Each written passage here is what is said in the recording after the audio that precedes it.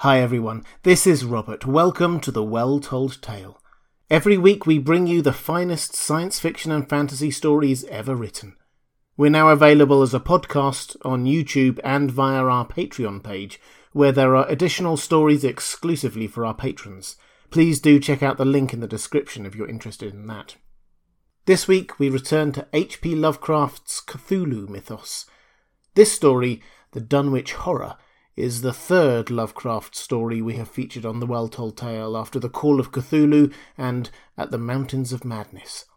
They are each standalone stories, but the more you read, the more you realise how they are all set in the same reality. Something lurks beneath the surface of respectable society as well as in the wild places of the world. Something just waiting to be awakened, unless it already is awake and feeding. As a content warning, this is a horror story with disturbing thoughts and images, and a story written in the 1920s by a rather disturbed man. With that in mind, and with a copy of the Necromonicon in hand, it's time to pull up a chair, relax, and enjoy part 1 of The Dunwich Horror by H.P. Lovecraft. Chapter 1. When a traveller in north-central Massachusetts takes the wrong fork at the junction of the Aylesbury Pike, just beyond Dean's Corners, he comes upon a lonely and curious country. The ground gets higher, and the briar-bordered stone walls press closer and closer against the ruts of the dusty, curving road. The trees of the frequent forest belts seem too large, and the wild weeds, brambles and grasses attain a luxuriance not often found in settled regions. At the same time, the planted fields appear singularly few and barren, while the sparsely scattered houses wear a surprising uniform aspect of age, squalor and dilapidation. Without knowing why, one hesitates to ask directions from the gnarled, solitary figures spied now and then on crumbling doorsteps. Those figures are so silent and furtive that one feels somehow confronted by forbidden things, with which it would be better to have nothing to do. When a rise in the road brings the mountains in view above the deep woods, the feeling of strange uneasiness is increased. The summits are too rounded and symmetrical to give a sense of comfort and naturalness, and sometimes the sky silhouettes with especial clearness the queer circles of tall stone pillars with which most of them are crowned. Gorges and ravines of problematical depth intersect the way, and the crude wooden bridges always seem of dubious safety. When the road dips again, there are stretches of marshland that one instinctively dislikes, and indeed almost fears at evening when unseen whippoorwills chatter and the fireflies come out in abnormal profusion to dance to the raucous, creepily insistent rhythms of stridently piping bullfrogs. The thin, shining line of Miskatonic's upper reaches has an oddly serpent-like suggestion as it winds close to the feet of the domed hills among which it rises. As the hills draw nearer, one heeds their wooded sides more than their stone-crowned tops. Those sides loom up so darkly and precipitously that one wishes they would keep their distance, but there is no road by which to escape them. Across a covered bridge, one sees a small village huddled between the stream and the vertical slope of Round Mountain, and wonders at the cluster of rotting gambrel roofs, bespeaking an earlier architectural period than that of the neighbouring region. It is not reassuring to see, on a closer glance, that most of the houses are deserted and falling to ruin, and that the broken-steepled church now harbours the one slovenly mercantile establishment of the hamlet. One dreads to trust the tenebrous tunnel of the bridge, yet there is no way to avoid it. Once across, it is hard to prevent the impression of a faint malign odour about the village street, as of the massed mould and decay of centuries. It is always a relief to get clear of the place, and to follow the narrow road around the base of the hills and across the level country beyond till it rejoins the Aylesbury Pike. Afterward, one sometimes learns that one has been through Dunwich. Outsiders visit Dunwich as seldom as possible, and since a certain season of horror, all the signboards pointing toward it have been taken down. The scenery, judged by any ordinary aesthetic canon, is more than commonly beautiful, yet there is no influx of artists or summer tourists. 2 centuries ago, when talk of witch blood, Satan worship, and strange forest presences was not laughed at, it was the custom to give reasons for avoiding the locality. In our sensible age, since the Dunwich horror of 1928 was hushed up by those who had the town's and the world's welfare at heart, people shun it without knowing exactly why. Perhaps one reason, though it cannot apply to uninformed strangers, is that the natives are now repellently decadent, having gone far along that path of retrogression so common in many New England backwaters. They have come to form a race by themselves, with the well-defined mental and physical stigmata of degeneracy and inbreeding. The average of their intelligence is woefully low, whilst their annals reek of overt viciousness and of half-hidden murders, incests, and deeds of almost unnameable violence and perversity. The old gentry, representing the 2 or 3 armigerous families which came from Salem in 1692, have kept somewhat above the general level of decay, though many branches are sunk into the sordid populace so deeply that only their names remain as a key to the origin they disgrace. Some of the Whateleys and Bishops still send their eldest sons to Harvard and Miskatonic, though those sons seldom return to the mouldering gambrel roofs under which they and their ancestors were born. No one, not even those who have the facts concerning the recent horror, can say just what is the matter with Dunwich, though old legends speak of unhallowed rites and conclaves of the Indians, amidst which they called forbidden shapes of shadow out of great rounded hills, and made wild orgiastic prayers that were answered by loud crackings and rumblings from the ground below.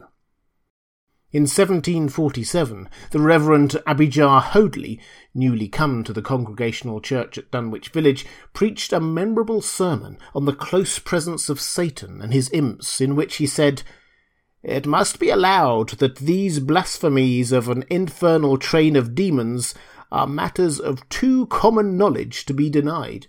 The cursed voices of Azazel and Bazrael, of Beelzebub and Belial, being heard from underground by a score of credible witnesses now living. I myself did more than a fortnight ago catch a very plain discourse of evil powers in the hill behind my house, wherein there were a rattling and a rolling, groaning, screeching, and hissing, such as no things of this earth could raise up, and which must needs have come from those caves that only black magic can discover, and only the devil unlock." Mr. Hoadley disappeared soon after delivering this sermon, but the text printed in Springfield is still extant. Noises in the hills continue to be reported from year to year, and still form a puzzle to geologists and physiographers. Other traditions tell of foul odours near the hill-crowning circles of stone pillars, and of rushing airy presences to be heard faintly at certain hours from stated points at the bottom of the great ravines, while still others try to explain the devil's hop-yard, a bleak, blasted hillside where no tree, shrub, or grass blade will grow. Then, too, the natives are mortally afraid of the numerous whippoorwills which grow vocal on warm nights. It is vowed that the birds are psychopomps, lying in wait for the souls of the dying, and that they time their eerie cries in unison with the sufferer's straggling breath. If they can catch the fleeting soul when it leaves the body, they instantly flutter away, chittering in demoniac laughter. But if they fail, they subside gradually into a disappointed silence. These tales, of course, are obsolete and ridiculous because they come down from very old times. Dunwich is indeed ridiculously old, older by far than any of the communities within 30 miles of it. South of the village, one may still spy the cellar walls and chimney of the ancient Bishop House, which was built before 1700, whilst the ruins of the mill at the Falls, built in 1806, form the most modern piece of architecture to be seen. Industry did not flourish here, and the 19th century factory movement proved short-lived. Oldest of all are the great rings of rough-hewn stone columns on the hilltops, but these are more generally attributed to the Indians than to the settlers. Deposits of skulls and bones found within these circles and around the sizable table-like rock on Sentinel Hill sustain the popular belief that such spots were once the burial places of the Pocumtucks, even though many ethnologists, disregarding the absolute improbability of such a theory, persist in believing the remains Caucasian. Chapter 2. It was in the township of Dunwich, in a large and partly inhabited farmhouse set against a hillside 4 miles from the village and 1.5 miles from any other dwelling, that Wilbur Whately was born at 5 a.m. on Sunday the 2nd of February 1913. This date was recalled because it was Candlemas, which people in Dunwich curiously observe under another name, and because the noises in the hills had sounded, and all the dogs of the countryside had barked persistently throughout the night before. Less worthy of notice was the fact that the mother was one of the decadent Whateleys, a somewhat deformed, unattractive albino woman of 35, living with an aged and half-insane father, about whom the most frightful tales of wizardry had been whispered in his youth. Lavinia Whately had no known husband, but according to the custom of the region, made no attempt to disavow the child, concerning the other side of whose ancestry the country folk might, and did, speculate as widely as they chose. On the contrary, she seemed strangely proud of her dark, goatish-looking infant, who formed such a contrast to her own sickly and pink-eyed albinism, and was heard to mutter many curious prophecies about its unusual powers and tremendous future. Lavinia was one who would be apt to mutter such things, for she was a lone creature, given to wandering amidst thunderstorms in the hills, and trying to read the great odorous books which her father had inherited through 2 centuries of Whateleys, and which were fast falling to pieces with age and wormholes. She had never been to school, but was filled with disjointed scraps of ancient lore that old Whately had taught her. The remote farmhouse had always been feared because of old Whately's reputation for black magic, and the unexplained death by violence of Mrs. Whately when Lavinia was 12 years old had not helped to make the place popular. Isolated among strange influences, Lavinia was fond of wild and grandiose daydreams and singular occupations. Nor was her leisure much taken up by household cares, in a home from which all standards of order and cleanliness had long since disappeared. There was a hideous screaming which echoed above even the hill noises and the dogs barking on the night Wilbur was born, but no known doctor or midwife presided at his coming. Neighbours knew nothing of him till a week afterward, when old Whately drove his sleigh through the snow into Dunwich village and discoursed incoherently to the group of loungers at Osborne's general store. There seemed to be a change in the old man, an added element of furtiveness in the clouded brain which subtly transformed him from an object to a subject of fear, though he was not one to be perturbed by any common family event. Amidst it all, he showed some trace of the pride later noticed in his daughter, and what he said of her child's paternity was remembered by many of his hearers years afterwards. "I don't care what folks think. If Laviny's boy looks like his pa, he wouldn't look like nothing you expect. You needn't think the only folks is folks hereabouts. Laviny's read some, and has seed some things the most of you only tell about. I calculate a man is a good husband as you can find this side of Aylesbury. And if you knowed as much about the hills as I do, you wouldn't ask no better church wedding nor hern. Let me tell you something. Some day you folks'll hear a child of Laviny's a-calling its father's name on the top of old Sentinel Hill." The only persons who saw Wilbur during the first month of his life were old Zechariah Whately, of the undecayed Whateleys, and Earl Sawyer's common-law wife, Marnie Bishop. Marnie's visit was frankly one of curiosity, and her subsequent tales did justice to her observations, but Zechariah came to lead a pair of Alderney cows which old Whately had bought of his son Curtis. This marked the beginning of a course of cattle buying on the part of small Wilbur's family, which ended only in 1928, when the Dunwich horror came and went, yet at no time did the ramshackle Whately barn seem overcrowded with livestock. There came a period when people were curious enough to steal up and count the herd that gazed precariously on the steep hillside above the farmhouse, and they could never find more than 10 or 12 anaemic, bloodless-looking specimens. Evidently some blight or distemper, perhaps sprung from the unwholesome pasturage or the diseased fungi and timbers of the filthy barn, caused a heavy mortality amongst the Whately animals. Odd wounds or sores having something of the aspect of incisions seemed to afflict the visible cattle, and once or twice during the earlier months certain callers fancied they could discern similar sores about the throats of the grey, unshaven old man and his slatternly, crinkle-haired albino daughter. In the spring after Wilbur's birth, Lavinia resumed her customary rambles in the hills, bearing in her misproportioned arms the swarthy child. Public interest in the Whateleys subsided after most of the country folk had seen the baby, and no one bothered to comment on the swift development which that newcomer seemed every day to exhibit. Wilbur's growth was indeed phenomenal, for within 3 months of his birth he had attained a size and muscular power not usually found in infants under a full year of age. His motions and even his vocal sounds showed a restraint and deliberateness highly peculiar in an infant, and no one was really unprepared when, at 7 months, he began to walk unassisted, with falterings which another month was sufficient to remove.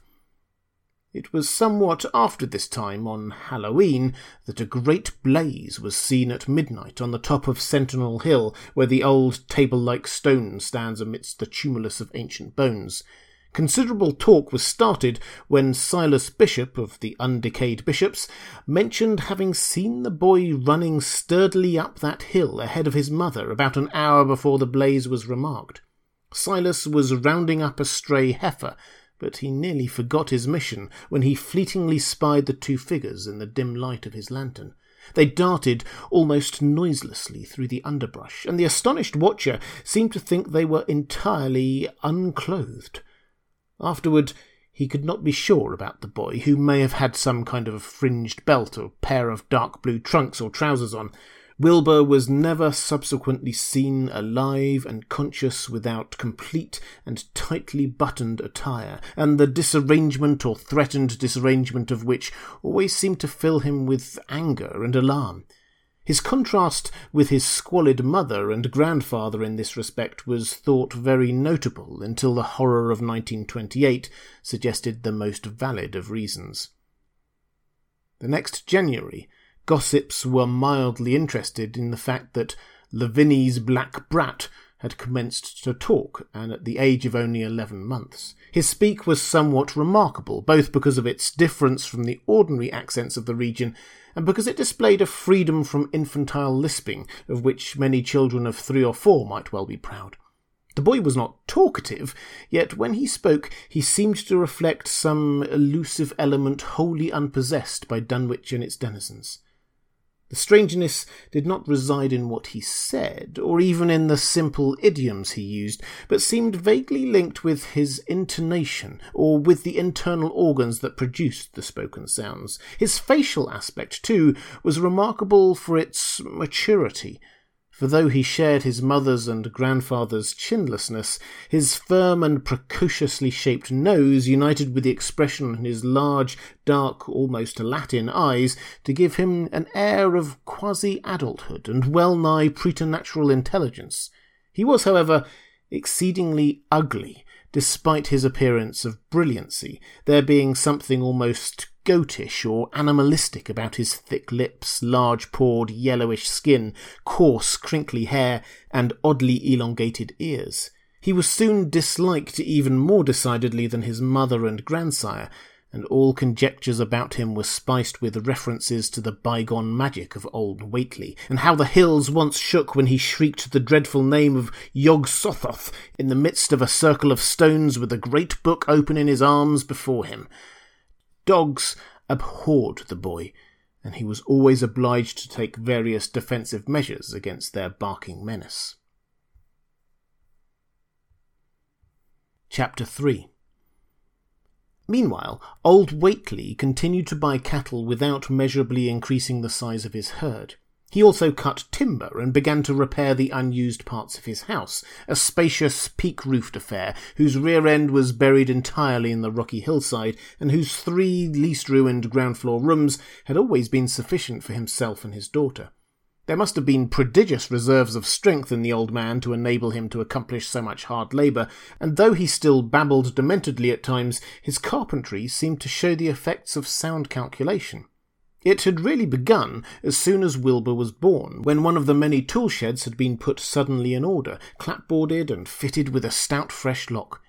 Now, in restoring the abandoned upper story of the house, he was a no less thorough craftsman. His mania showed itself only in his tight boarding up of all the windows in the reclaimed section, though many declared that it was a crazy thing to bother with the reclamation at all.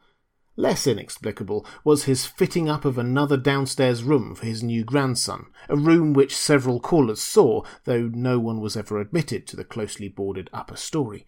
This chamber he lined with tall, firm shelving, along which he began gradually to arrange, in apparently careful order, all the rotting ancient books and parts of books which during his own day had been heaped promiscuously in odd corners of the various rooms.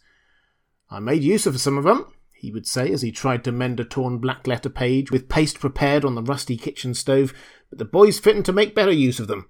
He'd ought to have 'em as well, for they're going to be all for his learning."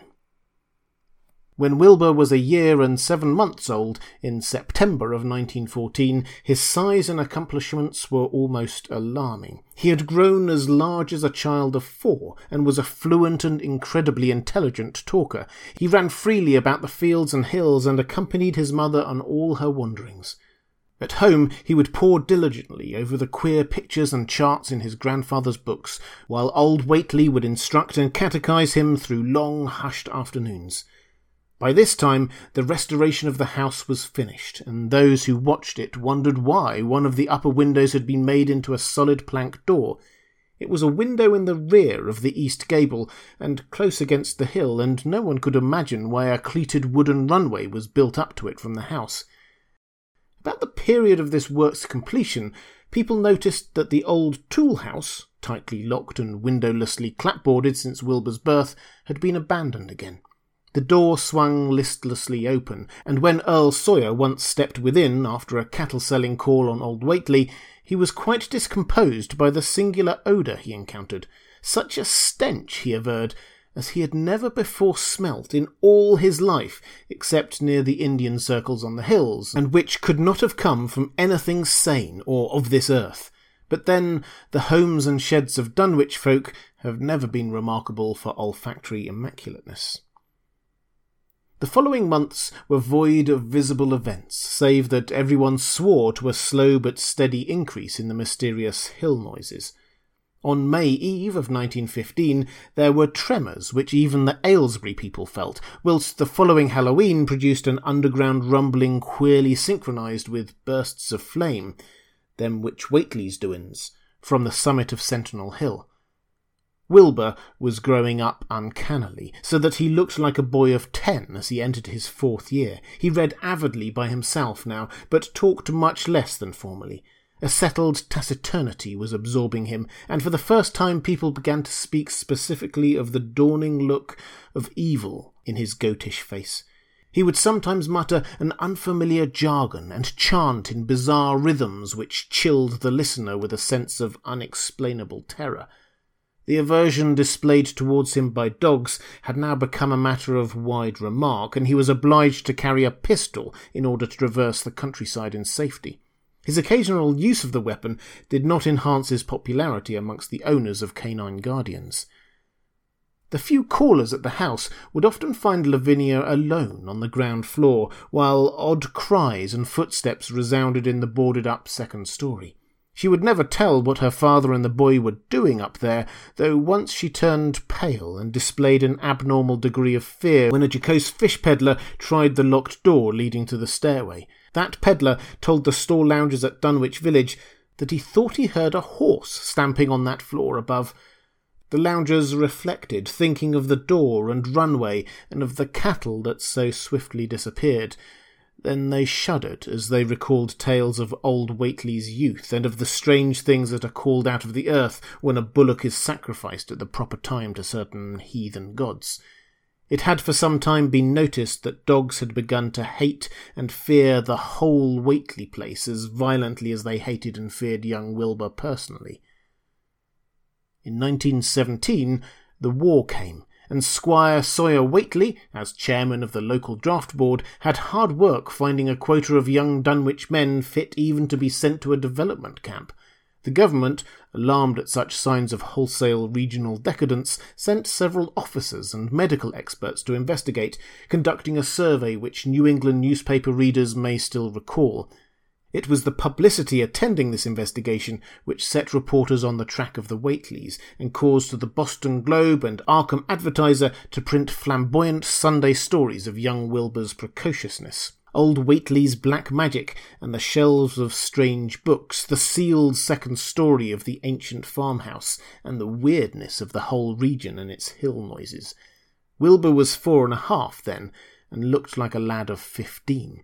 His lip and cheek were fuzzy with a coarse dark down, and his voice had begun to break. Earl Sawyer went out to the Whately place with both sets of reporters and cameramen and called their attention to the queer stench which now seemed to trickle down from the sealed upper spaces. It was, he said, exactly like a smell he had found in the tool shed abandoned when the house was finally repaired, and like the faint odours which he sometimes thought he caught near the stone circles on the mountains. Dunwich folk read the stories when they appeared, and grinned over the obvious mistakes. They wondered, too, why the writers made so much of the fact that old Whately always paid for his cattle in gold pieces of extremely ancient date.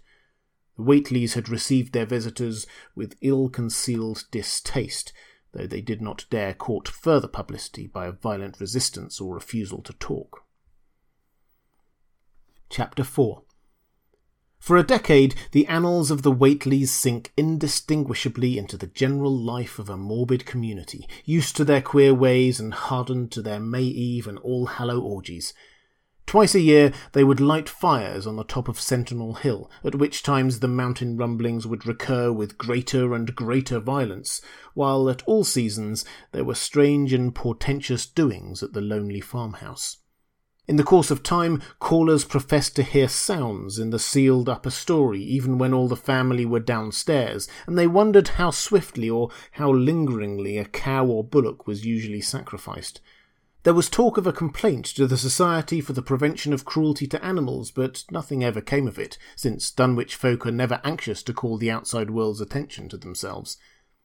About 1923, when Wilbur was a boy of 10, whose mind, voice, stature and bearded face all gave the impressions of maturity, a second great siege of carpentry went on at the old house. It was all inside the sealed upper part, and from bits of discarded lumber, people concluded that the youth and his grandfather had knocked out all the partitions and even removed the attic floor, leaving only one vast open void between the ground story and the peaked roof. They had torn down the great central chimney, too, and fitted the rusty range with a flimsy outside tin stovepipe. In the spring after this event, old Whately noticed the growing number of whippoorwills that would come out of the Cold Spring Glen to chirp under his window at night. He seemed to regard the circumstance as one of great significance, and told the loungers at Osborne's that he thought his time had almost come. "They whistle just in tune with my breathing now," he said, "and I guess they're getting ready to catch my soul. They know it's a-going out, and don't calculate to miss it. You'll know, boys, after I'm gone, whether they get me or not. If they do, they'll keep a singing half laughing till break of day. If they don't, they'll kind of quiet down like. I expect them and the souls they hunts for have some pretty tough tussles sometimes." On Lammas night, 1924, Dr. Houghton of Aylesbury was hastily summoned by Wilbur Whately, who had lashed his one remaining horse through the darkness and telephoned from Osborne's in the village. He found old Whately in a very grave state, with a cardiac action and stertorous breathing that told of an end not far off. The shapeless albino daughter and oddly bearded grandson stood by the bedside, whilst from the vacant abyss overhead there came a disquieting suggestion of rhythmical surging or lapping, as of the waves on some level beach. The doctor, though, was chiefly disturbed by the chattering night-birds outside, a seemingly limitless legion of whippoorwills that cried their endless message in repetitions timed diabolically to the wheezing gasps of the dying man. It was uncanny and unnatural. Too much, thought Dr. Houghton, like the whole of the region he had entered so reluctantly in response to the urgent call. Toward 1 o'clock, old Whately gained consciousness and interrupted his wheezing to choke out a few words to his grandson. "More space, Willie, more space soon. You grows, and that grows faster. It'll be ready to serve you soon, boy. Open up the gates to Yog Sothoth with a loud chant that you'll find on page 751 of the complete edition, and then put a match to the prison. Far from earth can't burn it now." He was obviously quite mad. After a pause, during which the flock of whippoorwills outside adjusted their cries to the altered tempo, while some indications of the strange hill noises came from far off, he added another sentence or two. "Feed it reg'lar, Willie, and mind the quantity, but don't let it grow too fast for the place, for if it bursts quarters or gets out before you opens it to Yog Sothoth, it's all over and no use. Only them from beyout can make it multiply and work. Only them, the old uns, as wants to come back." But speech gave place to gasps again, and Lavinia screamed at the way the whippoorwills followed the change. It was the same for more than an hour when the final throaty rattle came. Dr. Houghton drew shrunken lids over the glazing grey eyes as the tumult of birds faded imperceptibly to silence. Lavinia sobbed, but Wilbur only chuckled whilst the hill noises rumbled faintly. "They didn't get him," he muttered in his heavy bass voice.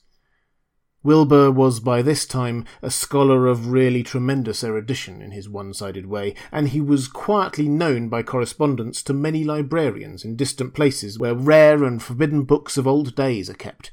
He was more and more hated and dreaded around Dunwich because of certain youthful disappearances which suspicion laid vaguely at his door, but was always able to silence inquiry through fear or through use of that fund of old-time gold which still, in his grandfather's time, went forth regularly and increasingly for cattle buying.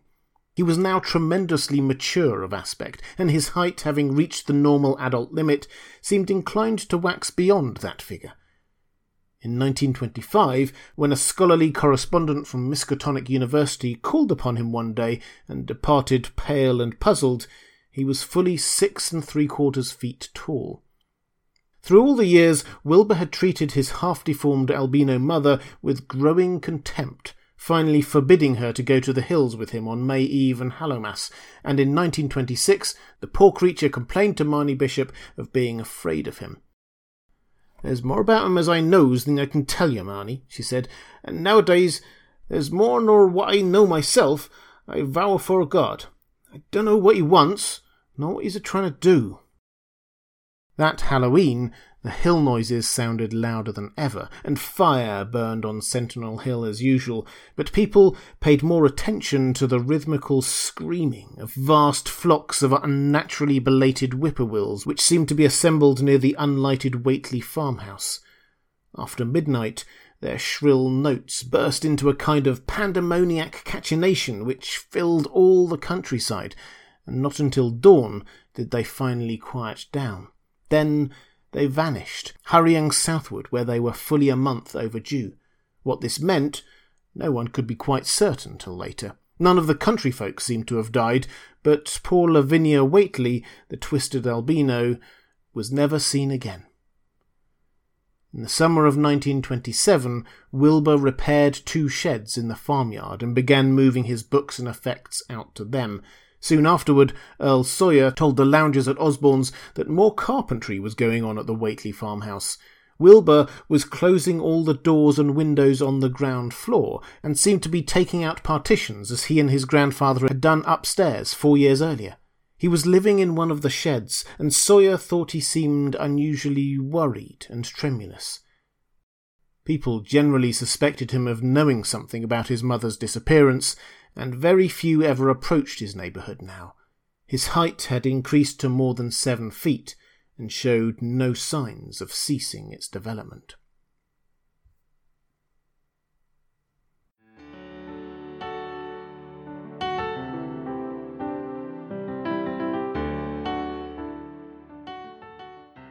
And welcome back. I hope you enjoyed part 1 of the Dunwich Horror by H.P. Lovecraft.